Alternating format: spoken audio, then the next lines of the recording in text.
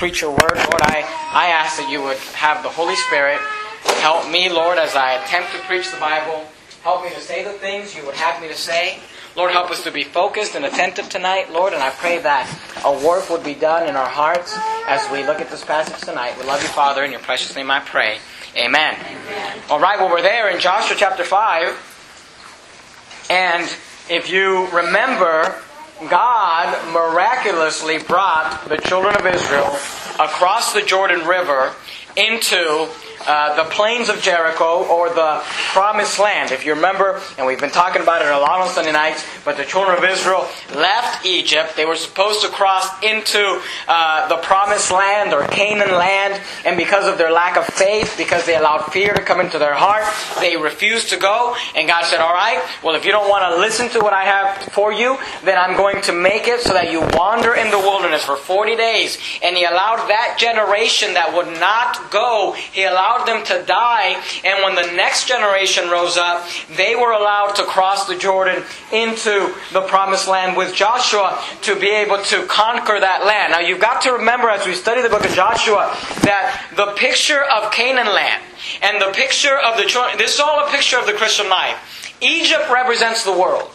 Egypt always represents the world. Whenever you see Egypt in the Bible, it is a picture of the world. You always see the people going down into Egypt. You see the patriarchs, when they go into Egypt, they get themselves in trouble there. They get enslaved there. They're in bondage. That was all a picture of God's people, or the people there, being in the world, being in Egypt, under bondage. Moses, in some ways, is a picture of the Lord Jesus Christ. The deliverer came, delivered them out of Egypt. They crossed that Red Sea, a picture of baptism. They wandered in the wilderness, a picture of a backslidden Christian. And now that they're crossing in, they passed the Jordan River and they're going into Canaan land, they're going to begin to fight battles. They're going to begin to take land. They're going to begin to conquer. And that is a picture of the victorious Christian life.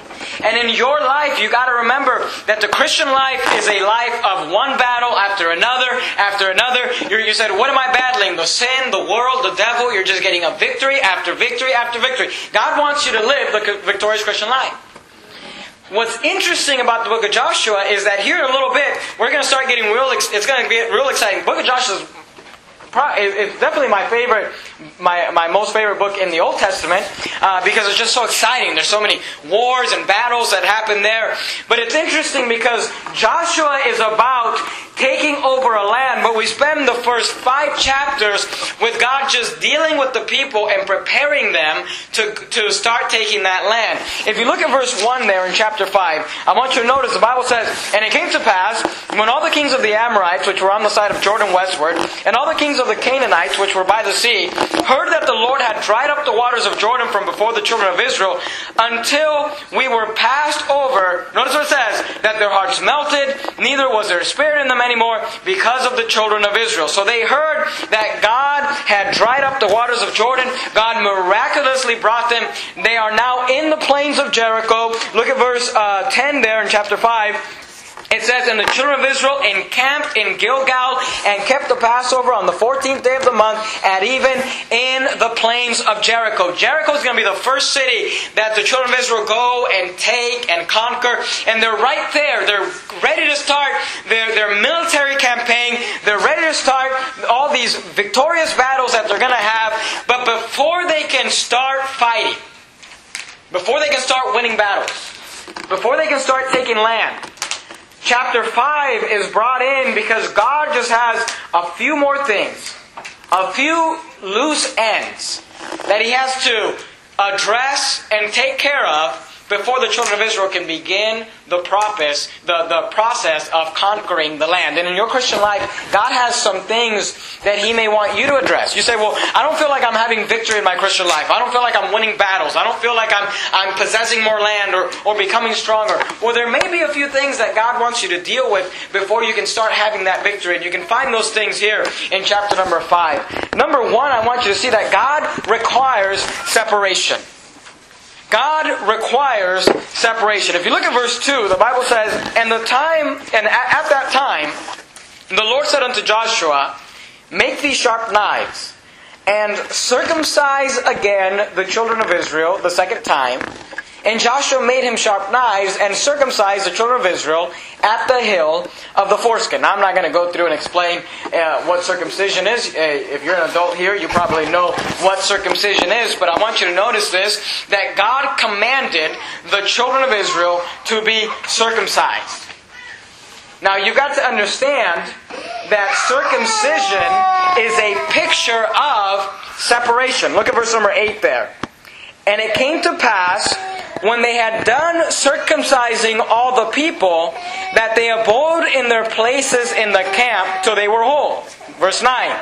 And the Lord said unto Joshua, notice what the Lord says, This day have I rolled away the reproach of Egypt from off you, wherefore the name of the place is called Gilgal unto this day. Now here's what you need to understand. They came out of Egypt, if you remember, 40 plus years ago. The book of Joshua takes place over 40 years after the children of Israel came out of Egypt. And like we talked about a second ago, when the children of Israel came out of Egypt, that was a picture of salvation. If you look at it as an illustration of a human being, this is a person who had already been saved for 40 years. For 40 years, he's already been out of Egypt. For 40 years, he's no longer been in bondage. For 40 years, he's already, he's been saved, been born again, not under the power of sin, not under the power of that law of Egypt anymore. But it wasn't until Joshua circumcised the children of Israel that God says, I have finally, after all these decades, look at verse 9. And the Lord said unto Joshua, This day have I rolled away the reproach of Egypt from off you. You say, well, we haven't been in Egypt for 40 plus years, God. We haven't been slaves for decades now. And just now you've finally rolled away the reproach. That word reproach there means a disgrace, a discredit. See, the sad thing is that the children of Israel had been in Egypt for 200 plus years. And probably, as they had been in Egypt, a lot of the Egyptian culture had rubbed off on them. They probably looked a lot like the Egyptians.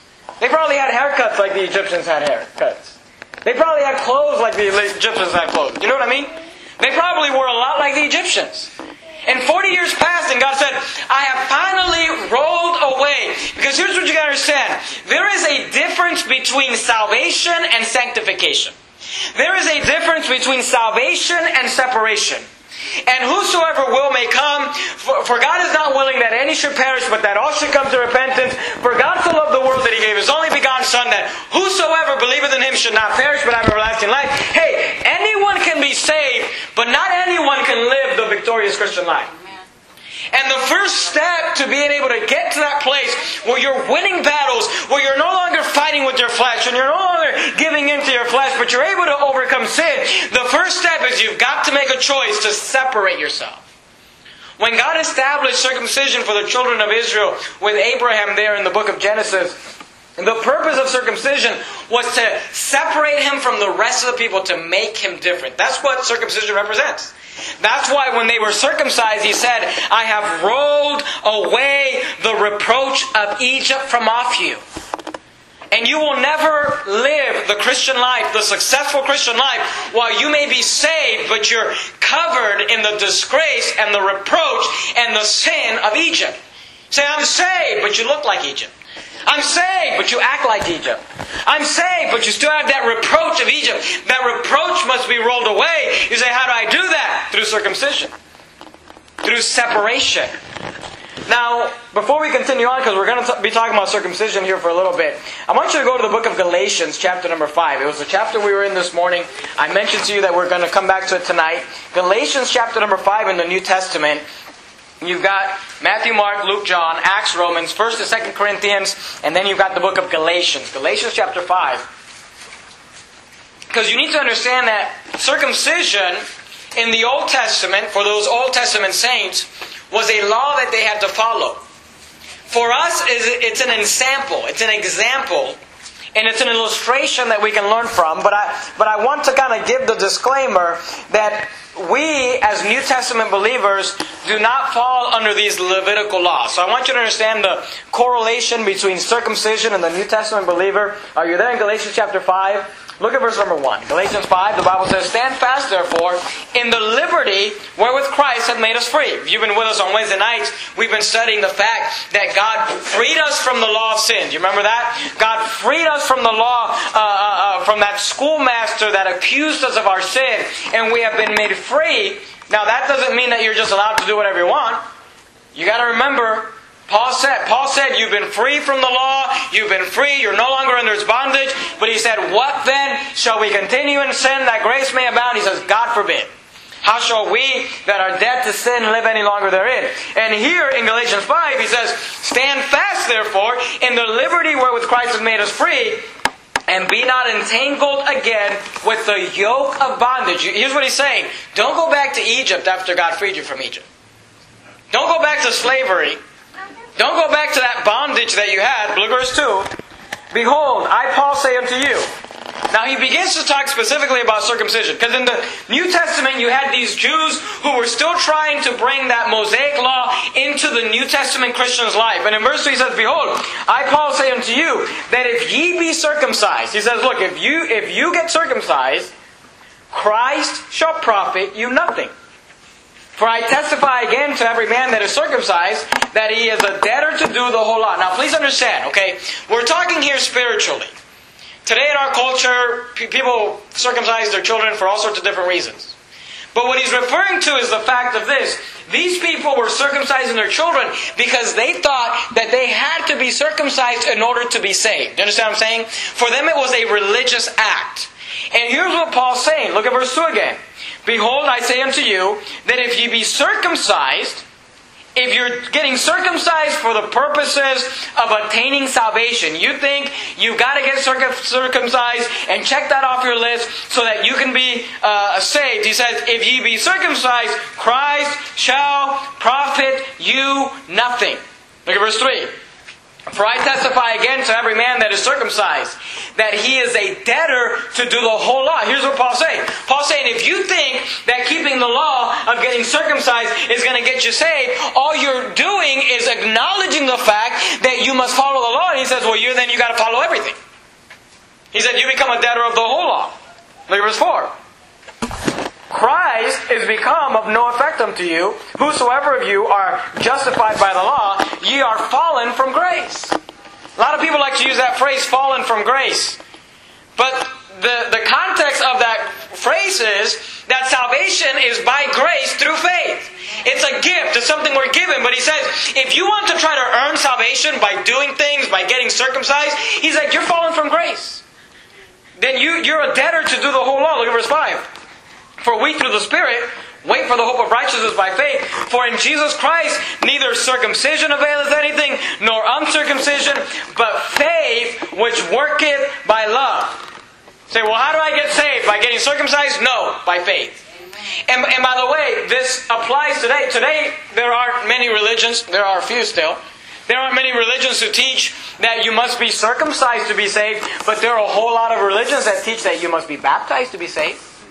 Well, guess what? You can put any word in there. We could read, "For I testify again, if every man be baptized in order to be saved, that he is a debtor to do the whole law." We could say, "Behold, I, Paul, say unto you, that if ye be baptized, Christ shall profit you nothing." Now look, we're all for baptism. We're a Baptist church.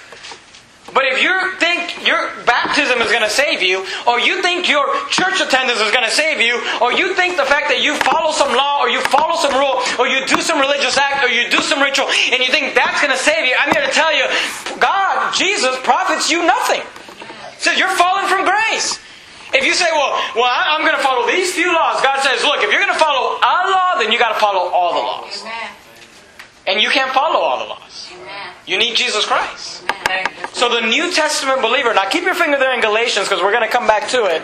But I want you to understand, when we're talking about circumcision, it is a metaphor, it is an analogy, it is a picture. But the New Testament believer is not under the law to be circumcised. I know some Baptist preachers who teach their people that you've got to be circumcised, and even as a Christian, you got to circumcise your children, or you're not right with God. I think to myself, have you ever read the New Testament? I mean, a lot in the Bible talks about we don't have to circumcise our children as far as a religious act. Do you understand what I'm saying? We're talking about a religious act. So that's a disclaimer. Circumcision. Actually, did you keep your finger there in Galatians? Put your bulletin there or something, but go real quickly to Colossians. Galatians, right after the book of Galatians, you've got the book of Ephesians. After Philippians, you've got the book of Colossians. Colossians chapter number 2. Colossians chapter number 2. Because I want to teach you this, and we're going to get back to Joshua here in a minute. Is it warm in here? Yes. It is warm? Let's kick on the air conditioner for a second, and then we'll turn it off. Remember to turn it off once it gets cold, because people get cold, and I'm comfortable when it's cold, but people don't like it. Colossians chapter 2. I just want you to see this about circumcision, okay? Because in the New Testament there is something, it's not circumcision, but there's something like it. Let me show it to you. Colossians chapter 2, look at verse 11. In whom also ye are circumcised with the circumcision made without hands, in putting off the body of sins of the flesh by the circumcision of Christ. Now understand that. Do you see that? The circumcision, here's what it's doing. In putting off the body of the sins of the flesh. You see that? The picture of circumcision is that you're putting off sin. You're rolling away the reproach of Egypt. Do you understand that? Look at verse 12 though. Here's the New Testament version of circumcision. Buried with Him in the baptism. Do you see that? Wherein also ye are risen with Him through the faith of the operation of God, who hath raised Him from the dead. In the Old Testament, people believed on the Messiah, believed on Christ, and then they showed their belief. What happened in their heart, they showed that by being circumcised outwardly. In the New Testament, we believe on Jesus Christ, we believe on the Messiah, and we show what happens in our heart by outwardly being baptized and showing outwardly what happened in our heart that we believe in Jesus Christ. And I thank God for that. Sometimes I talk to people about baptism and they act like, I don't know if I want to get baptized. I think to myself, man, you better thank your lucky stars that all God asked you to do is get baptized. Good night. In the Old Testament, they have to get circumcised. If we had to circumcise people in the New Testament, today after they were saved, we told them, well, the first step in obedience is getting circumcised. We probably wouldn't put it in the bulletin. I don't think a lot of guys would agree to it. You know what I mean? I'd much rather I'll get dunked a few times if it means I don't have to, get cut. But the picture of circumcision, and the same with baptism, is of separation. Is that you no longer belong to the world. Is that you belong to God. Is that He saved you. You are buried with Him in death, and you are raised to walk in newness of life. That's the picture. So I want you to understand that, because I want you to get an understanding of circumcision for the New Testament believer. But go back to Joshua. Keep your finger in Colossians. That's what I meant for you to do. Colossians. Because we're going to come back to Colossians, okay? Go to Joshua chapter number 5. We got to hurry up, because the ice cream is getting cold. Wait, that's not a problem. Okay, the ice cream is getting warm. They put it out. So Joshua chapter 5. Are you there? Joshua chapter 5. Circumcision is a picture of separation. God said, hey, before you go into and start taking over land, before you start growing and enlarging yourself, before you start being successful in your Christian life, before you start getting victory over sin, because that was the picture. They went into the promised land and they had all these different enemies there. And the enemies were trying to destroy them. And they had to, in the power of God, destroy Jericho, destroy Ai, destroy the Philistines, and get them out of the land so that they could conquer it. That's your life. You've got enemies. The promised land represents your heart. You've got enemies that are fighting against you every day. It may be different things for different people. It may be alcohol. It may be gossiping. It may be lazy. I don't know what it is. But you've got battles that you've got to fight. And in the power of God, you'll fight those battles and you'll win those battles and you'll conquer the land. And you can live that victorious Christian life. But God says, before you can do that, I need you to separate from the world. He says, I need you to get circumcised. Now here's what's interesting. Look at verse number... what do I want you? Let's see. Look at verse 2. Look at verse 2 again. Joshua chapter 5, verse 2. At that time, the Lord said unto Joshua, make these sharp knives. Make note of those words. Sharp knives. And circumcise again the children of Israel the second time. And Joshua made him sharp knives and circumcised the children of Israel at the hill of the foreskin. Now obviously, if you're an adult and you understand the concept of circumcision, go to Hebrews in your New Testament there. Hebrews.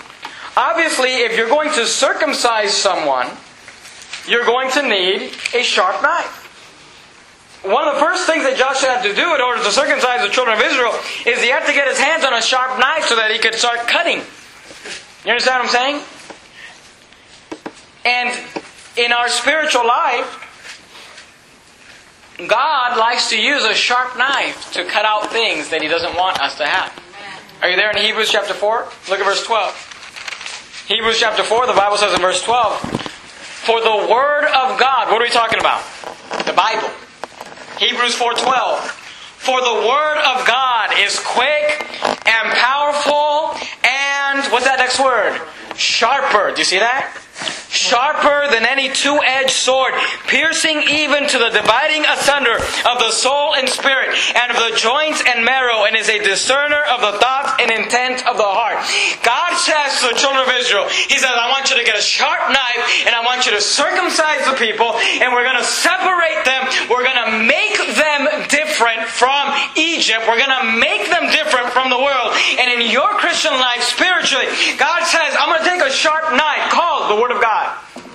And I'm going to begin to cut things. And I'm going to begin to remove things. And I'm going to begin to make you different than the world you came out of. See, you got saved out of the world. You got saved out of a miry clay. But you're not supposed to stay like that.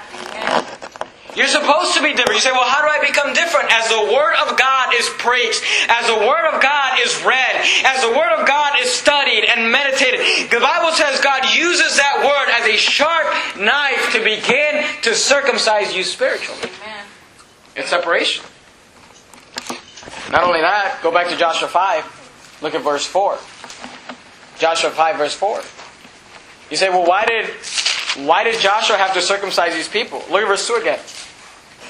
At that time, the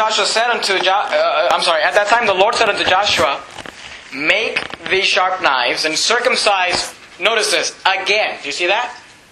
He says, circumcise again the children of Israel the second time. Say, why did he have to circumcise them a second time? Look at verse 3. And Joshua made him sharp knives and circumcised the children of Israel at the hill of the foreskin. And, verse 4, this is the cause why Joshua did circumcise. So here's the reason Joshua had to circumcise the people. Look what it says. All the people that came out of Egypt that were males, even all the men of war, died in the wilderness by the way after they came out of Egypt. We talked about that. Remember, they came out, they didn't go into the promised land, they died in the wilderness. Verse 5. Now all the people that came out were circumcised.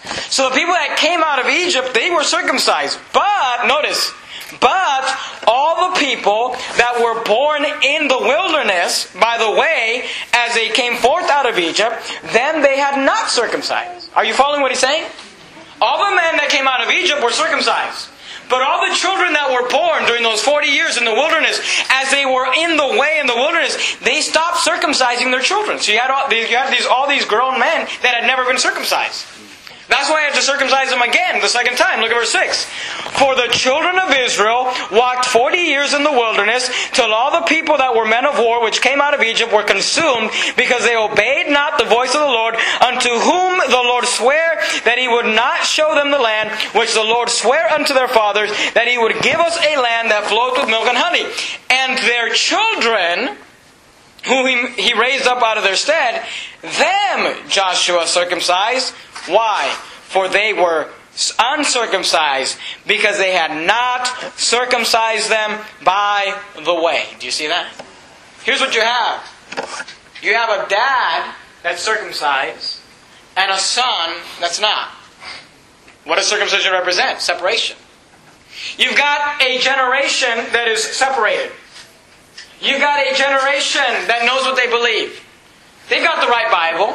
They've got the right music. They know their dress standards. They're out soul winning. They live for God. They're not like the world. They're not like Egypt. They're different. But you've got this generation coming up, and they're just like the world. They're just like Egypt. All the adults got circumcised, but they failed to teach the children how to be separated from the world. Do you understand what I'm saying? Today in our Christian life, hey, we've got a whole lot of adults who say, well, I believe in salvation by grace through faith, and I believe in eternal security, and I believe in the King James Bible, and I believe in singing the old hymn, and I believe in living a separated life and a clean life, and I believe in generation of children that are being raised to not like hard preaching, to not love the old hymns, to not love the Word of God. We've got parents who love God, but they don't teach their children how to love God. You understand what I'm saying? We had parents who were circumcised. They were separated. They were not like Egypt, but they didn't teach their kids that. And Joshua said, before we can move on, we've got to circumcise those kids. Let me tell you something. It is our job at Verity Baptist Church to make sure that the next generation that comes after us knows what they believe. Amen. Knows the stand that they should take. Hey, when I'm gone, I hope there are young people, even in this room right now, that will grow up. I hope that there is a child in this room that maybe 20 or 30 or 40 or 50 years from now will stand up behind this pulpit and preach the Word of God. And I don't want him to get up here and change things up. Do you understand what I'm saying? I don't want Pastor Jimenez to die and some young guy comes in here and he says, well, I know that old pastor, that old fogey, he used to like those old hymns, but we're going to bring in the rock and roll music. No. We're going to bring in the new Living Translation. No. We're going to stop preaching so hard, and we're not going to mention sin and hell, and we're not going to mention all those sharp knife type issues. Do you understand what I'm saying? We need to make sure we raise children, and those of you that are parents, you better make sure that not only you're walking right, but you're teaching your kids how to walk right. Amen. I think God, you say, Pastor Jimenez, why do you preach so hard against sin? And why do we sing these old hymns? And why? You're a young guy, why aren't you into these things? Because somebody took the time to show me from a child how we're supposed to do it. So as an adult, I can say, hey, I'm taking those things that were handed to me, and I'm taking them into the next generation. But don't forget about the one behind us. He said, the adults are all circumcised, but the kids are going to do all the work. What about that? He said, let's circumcise them. See, circumcision is for the entire generation. Look at verse 8. And it came to pass, when they had done circumcising, so they circumcised everybody. Look what it says. All the people that they abode in their places, in the camp, look what it says, till they were whole. Here's what you got to understand about circumcision. It's going to hurt. Is that hard to get? That's real deep, isn't it? Circumcision is going to hurt. But you'll get over it. Look at what it says. Look at verse 8. And it came to pass, when they had done circumcising all the people, that they abode in their places in the camp. They took a break. They took some time to rest, till they were whole. Until they had recovered. Let me tell you something. In your Christian life, maybe it's the first time you've ever gone to a church like Verity Baptist Church. Maybe it's the first time you've ever came to a ministry where you actually hear a man preach God's Word without apology, without excuse. Maybe it's the first time you've heard this two-edged sword, this sharp knife. And maybe you come here and you think, man, every time I come here, it feels like it hurts. Yeah, circumcision hurts. But you'll get over it. You'll heal. You understand what I'm saying? When you start separating your life, when you start getting rid of sin in your life, when you start becoming holy and you start walking with God and you start getting rid of things that God wants to make you different, God wants to cleanse you, He wants you to be different from Egypt, and at first it's going to hurt. At first you're not going to like it. Let me tell you something. At first, most people that come to Verity Baptist Church, at first they do not like Pastor Jimenez. That's why there is a Miss Joanne. Because everybody doesn't like me, but they like her. So that works out. We balance each other out. Why? Well, because Pastor Jimenez is mean. He's always preaching all these things. I'm thinking to myself, that's the Word of God. I didn't write it. Amen. It's like getting mad at the mailman for bringing you your bills. I'm just the messenger. That's okay. I don't mind you being mad at me. That's fine. As long as you come. Amen. But you say, well, whenever I'm getting sin out and it hurts, it's going to hurt. But just stay with it. It hurt. They took it slow till they were whole. You will recover. Did you keep your finger there in Colossians? Go back to Colossians real quick. Say, what's the spiritual application for New Testament believers? Colossians. We got to hurry up. Is it warm in here again? I'm warm. Good night. Is everybody comfortable? Because if it's just me. Okay, everybody's warm. Good. All right. Colossians chapter 2. Colossians chapter 2. I've got high blood pressure or something. Colossians chapter 2. Look at verse 11 again. Colossians chapter 2, verse 11. I want you to see it. Man, we got to hurry up. Look what it says. In whom also ye are circumcised. Look what it says. with the circumcision made without hands. Do you see that? With the circumcision made without hands. Now, what kind of circumcision could you have that is made without hands? Go to the book of Romans. Romans. Matthew, Mark, Luke, John, Acts, Romans. Romans chapter number 2. Look at verse number 29. Romans chapter number 2. Look at verse number 29. The Bible says, but he is a Jew. I'll wait for you to get there because I want you to see it. Romans chapter 2, verse 29. But he is a Jew, which is one inwardly. And circumcision is that of the heart. Do you see that? In the spirit and not in the letter. Whose praise is not of men but of God. See, you say, as New Testament believers, we don't have to physically get circumcised. Praise the Lord. But God expects you to be circumcised in your heart. God expects you in your heart to be separate, to be separated, to be different. God wants to roll away the reproach of Egypt. You say, well, I've been saved for 40 years, Pastor. You don't understand. I've been a Christian for 40 years. You may still have the reproach of Egypt on your life. You may still have the marks of Egypt on your life. And God wants to separate you from that. Let's go back to Joshua chapter 5. We gotta do this quickly if we're going to finish this chapter. And I think we're going to try to finish it. So, let's do this fast. Joshua chapter 5. I said number 1, God required them to be separated. Number 2, I want you to see, God required them to be self-sufficient. God required them to be self-sufficient. Look at verse number, good night, where are we? Verse number 10. And the children of Israel encamped in Gilgal, and kept the Passover on the 14th day of the month at even in the plains of Jericho. And they did eat of the old corn of the land on the morrow, after the Passover, unleavened cakes, and parched corn in the selfsame day. And the manna ceased on the morrow. Did you see that? And the manna ceased on the morrow after they had eaten of the old corn of the land. Neither had the children of Israel manna anymore, but they did eat of the fruit of the land of Canaan that year. You say, what is that referring to? Go back to Exodus real quickly. Let's do it quickly. Exodus chapter number 16. You've got, right before the book of Joshua, you got the books of Deuteronomy, Numbers, Leviticus, and then you've got Genesis, Exodus, Leviticus, Numbers, Deuteronomy. So go to Exodus chapter number 16. Exodus chapter number 16.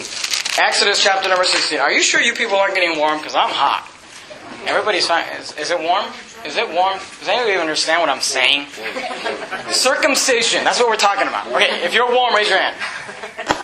You see, I'm sweating. Okay? If you're cold, raise your hand. Can we just kick that thing off for a second? It's on? So let's bring it down. Okay, thank you. Appreciate it. It stopped working on us. Good. Joshua, where are you? Exodus, man. See, the ice cream's getting so hot now. Exodus 16. I'm just trying to help the ice cream. Exodus 16, verse 35. Are you there? Exodus 16, verse 35. Look at it. We got to move quickly. Exodus 35. And the children of Israel did eat manna 40 years until they came to the land inhabited. They did eat manna until they came unto the borders. Do you see that? The children of Israel ate manna. Go to Deuteronomy. You're there in Exodus. Go past Leviticus. Go to Deuteronomy chapter number 8. Deuteronomy, Exodus, Leviticus, Numbers, Deuteronomy chapter number 8. Deuteronomy chapter number 8. Look at verse number 3. Deuteronomy chapter 8, verse 3. Deuteronomy chapter number 8, verse number 3.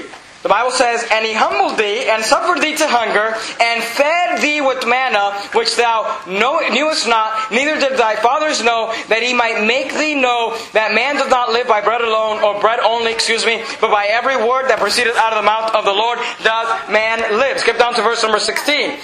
Who fed thee in the wilderness with manna, which thy fathers knew not, that he might humble thee, and that he might prove thee to do thee good at thy latter end. Here's what you got to understand. When the children of Israel were wandering in the wilderness, God fed them with manna. Are you familiar with the story?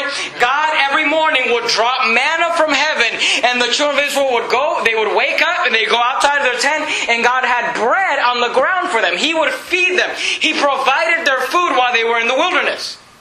For 40 years. Go back to Joshua 5. But when they crossed over into the promised land, look at verse 11, and they did eat of the old corn of the land on the morrow after the Passover, unleavened cakes, and parched corn in the selfsame day, and the manna ceased. God stopped feeding them with manna. See, he says, if you're going to live the victorious Christian life, number one, you've got to be separated. Number two, you've got to be self-sufficient. He says, I was feeding you when you were helpless. I was feeding you when you were in the wilderness. I was feeding you when you first came out of Egypt. But now, if you're going to live the successful Christian life, he says, now I expect you to feed yourself. Amen. So what is the spiritual application? Go to 1 Peter chapter 2. Let's do it quickly. Gotta hurry up. 1 Peter chapter 2. Look at verse 2.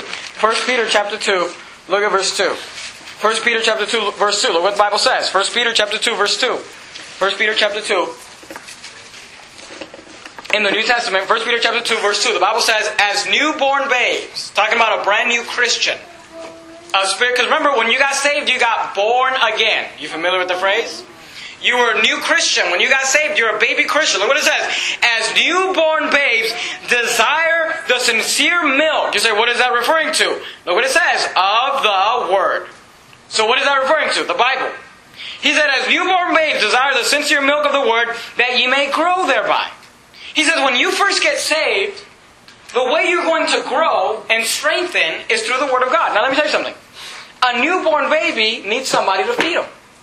A newborn baby needs somebody to give them the milk that they need, the nourishment that they need to grow. Go to Hebrews chapter 5. You were just there, so it should be fairly easy to find. Hebrews chapter number 5. See, what you need to understand is this. When you first got saved, and by the way, it doesn't matter how long you've been saved. Spiritual growth and spiritual maturity is not based on how many years you've been a Christian. It's based on how much you've grown. And here's what he says. He says, a newborn baby needs the sincere milk of the Word. Let me tell you something. You come to Verity Baptist Church and you say, Pastor, I'm not a very mature Christian. I just got saved. Or maybe you'll say, I've been saved for a while, but I've never really grown. I've never been discipled. I don't really know the Bible. I don't understand the Bible. Let me tell you something. We are more than happy to feed you as a baby. You come to Verity Baptist Church, we do a whole lot of spiritual feeding. Do you understand what I'm saying? Yeah. You say, I need some milk from the Word of God. Hey, we're going to give you all the milk you can get. We'll give you so much milk it's coming out of your nose. You know what I mean? I mean, we're going to make sure you get nourished. You're going to be a fat baby. But as you grow, my little daughter Elizabeth does not feed herself. But as children begin to grow, those other two boys have no problem feeding themselves. You see what I'm saying? And spiritually, yes, you say, I come to Verity Baptist Church, and you have Pastor Jimenez take a spiritual bottle and feed you the sincere milk of the Word, and there's nothing wrong with that. We're more than happy to do it. But eventually, are you there in Hebrews chapter 5? Look at verse number 12. Hebrews 5:12. For the time ye ought to be teachers, ye have need that one teach you again, which be the first principles of the oracles of God. Oracles of God referring to the Word of God. And are become such as have need of milk and not strong meat. See, you start off drinking milk, but eventually God says, I want you to be eating meat. Do you understand what I'm saying? He says, you first just start learning those new things. Faith, salvation, eternal life. But eventually you start growing and you start maturing. And guess what? We start giving you more meat. We start giving you more Bible. You start learning more. And eventually you start feeding yourself. Look at verse 12. For when the time ye ought to be teachers, ye have need that one teach you again the oracles of God, and are become such as have need of milk and not strong meat. Verse 13. For everyone that uses milk is unskillful in the word of righteousness, for he is a babe. You're a baby, spiritually, if you don't know how to use the Bible. There's nothing wrong with that.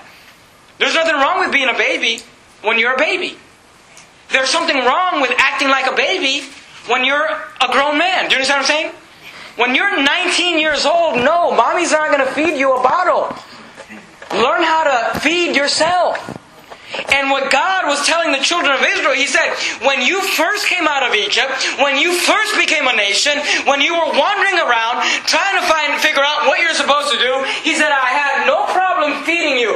But now that you've been around for a while, and you're going to go in the promised land, and you're going to start conquering some land, and start doing some things for God, He says, now I expect you to feed yourself. And if you're going to walk with God and have a successful Christian life, you're going to have to learn how to feed yourself spiritually. So how do I do that? By reading the Bible. By meditating on the Word of God. By memorizing. Look, Verity Baptist Church ought to be spiritually like a nice restaurant you go to 3 times a week. We'll serve you up a spiritual meal. But if you only eat physically 3 times a week, how strong are you going to be?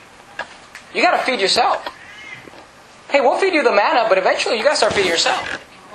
He said, number 1, I want you to be separated, circumcision. He said, number 2, I want you to be self-sufficient. He said, I'm not going to feed you manna anymore. I want you to feed yourself. I want you to grow up spiritually.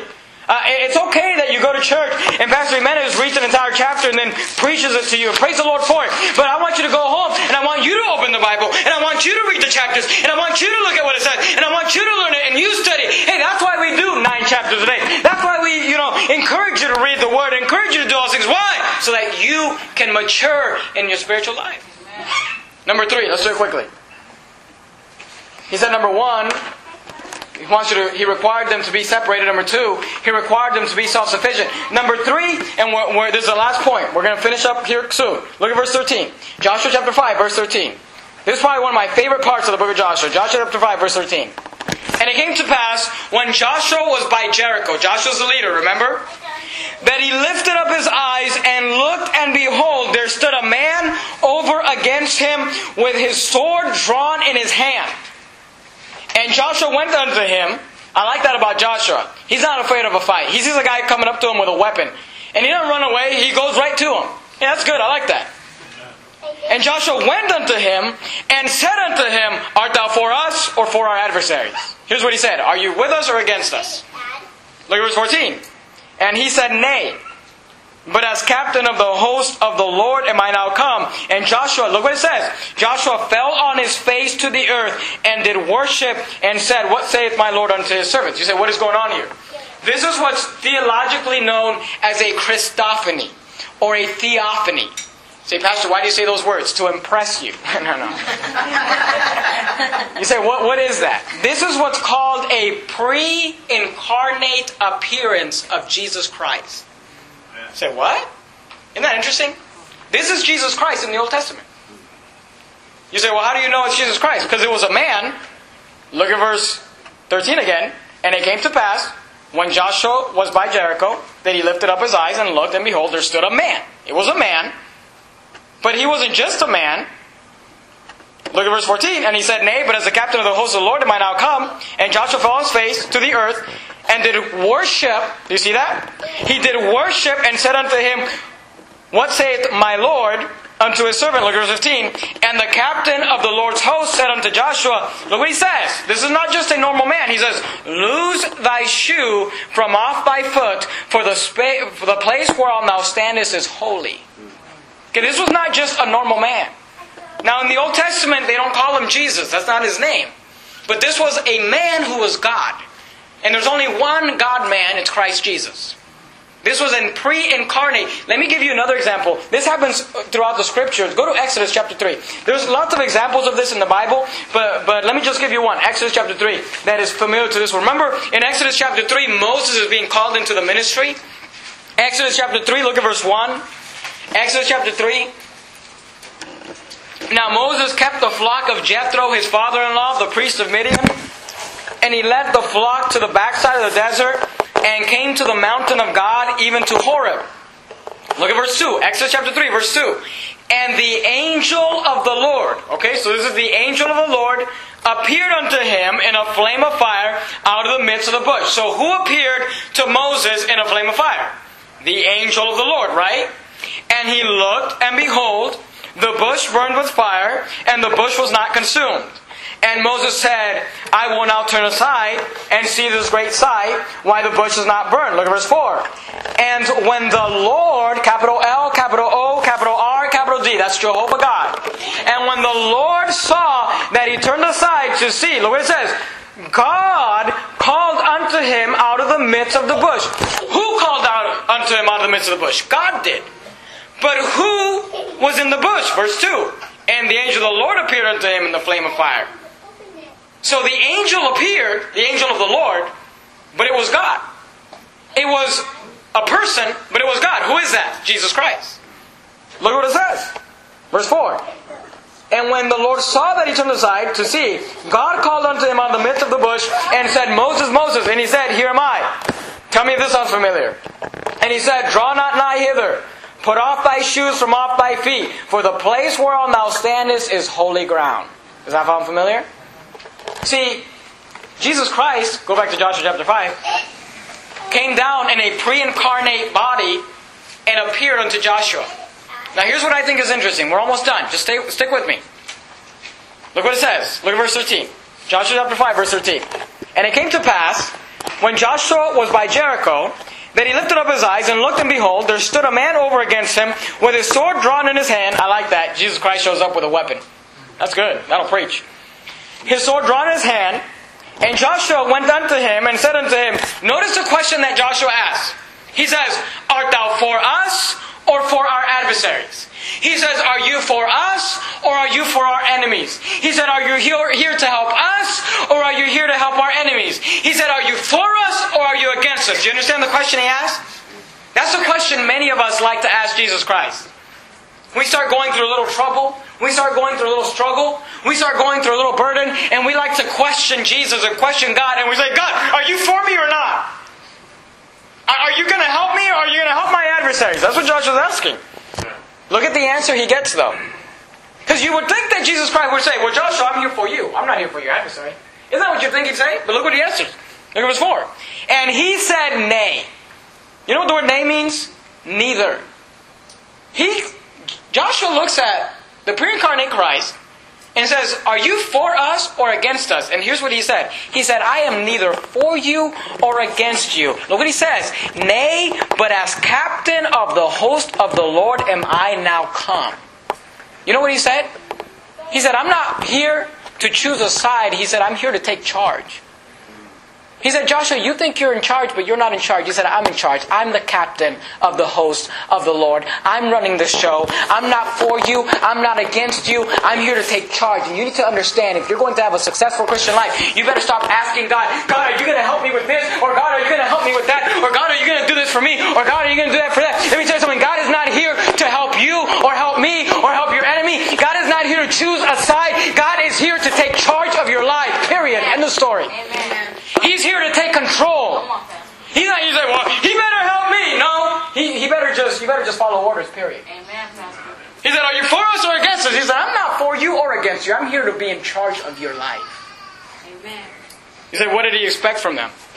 He expected separation. He expected self-sufficiency. But he expected submission. He said, Joshua, all I want to hear from you is yes, sir. And in the next chapter, we're going to see how the captain of the host of the Lord begins to instruct Joshua how he's going to take Jericho. But if Joshua was not submissive, because he was, look how he responded. Look at last part of verse 14. What saith my Lord unto his servant? Joshua said, yes, sir. How can I help you, God? He was submissive. If you're going to have a successful Christian life, you will never do it. You may get to the plains of Jericho. You may be able to see Jericho. It's in your sight. And you will never win that battle till you are separated, till you are self-sufficient, and till you submit to the will of God. Say, why is God putting me through this? Sometimes we go through trials and storms and tribulations. Say, why is God putting me through this? Is God against me? God's not for you or against you. He's just in charge of you. Amen. And He'll put you through the storm if He thinks you need to be through the storm. And He'll put you through the trial if He thinks you need to be through a trial. He'll give you the victory if you need the victory. And He'll let you learn a lesson if you need to learn a lesson. He's not here to help you. He doesn't care about... you need to just understand this in your Christian life. God doesn't care about your job. Now, He'll take care of you. But sometimes we think, well, if I lose my job or if I lose my house, then God must not be in it. God doesn't really care about your job. In fact, if losing your job means you're going to get right with God, He might let you lose your job because He's not for you or against you. He's just in charge of you. Amen. And the sooner you realize that, and the sooner you understand that, and the sooner you stop asking, are you for us or against us? And you just start saying, yes, sir. I'm your servant. What would you like me to do? The sooner you can step into the promised land and start winning battles and start having victories and stop wandering in the wilderness. You say, what do I got to do? You got to be separated. You got to be self-sufficient. And you've got to submit to the will of God. Let's bow our heads and have a word of prayer. Dear Heavenly Father, Lord, we love you so much. Thank you for our church. Lord, thank you for the book of Joshua. Joshua is just such an exciting book in the Bible. But before they can get to all the excitement, before they can get to all the victories, before they can get to all of those things, they have to take care of a few things. And Father, I pray you'd help us. Lord, I believe that there are better days for Verity Baptist Church. And I believe that you have victories for us to win. And I'm not just talking about our church, although I believe our church will grow and will strengthen and we will do more. But I believe that every individual here, God has something for them. God has victories He wants them to win. But maybe they're just not ready because they're not separated. Maybe they're not circumcised in their heart. Maybe they're just not ready because they haven't learned to start feeding themselves. And that's okay. But Lord, help us to be people of the Word that would read our Bibles and meditate on your Word and begin to grow spiritually. Maybe we just have this idea that God is a genie and He's supposed to take care of us when really we are here to serve Him. Father, I pray you'd help us to be like Joshua and the children of Israel who prepared themselves for greater things to come. Lord, we love you. In your precious name I pray. Amen.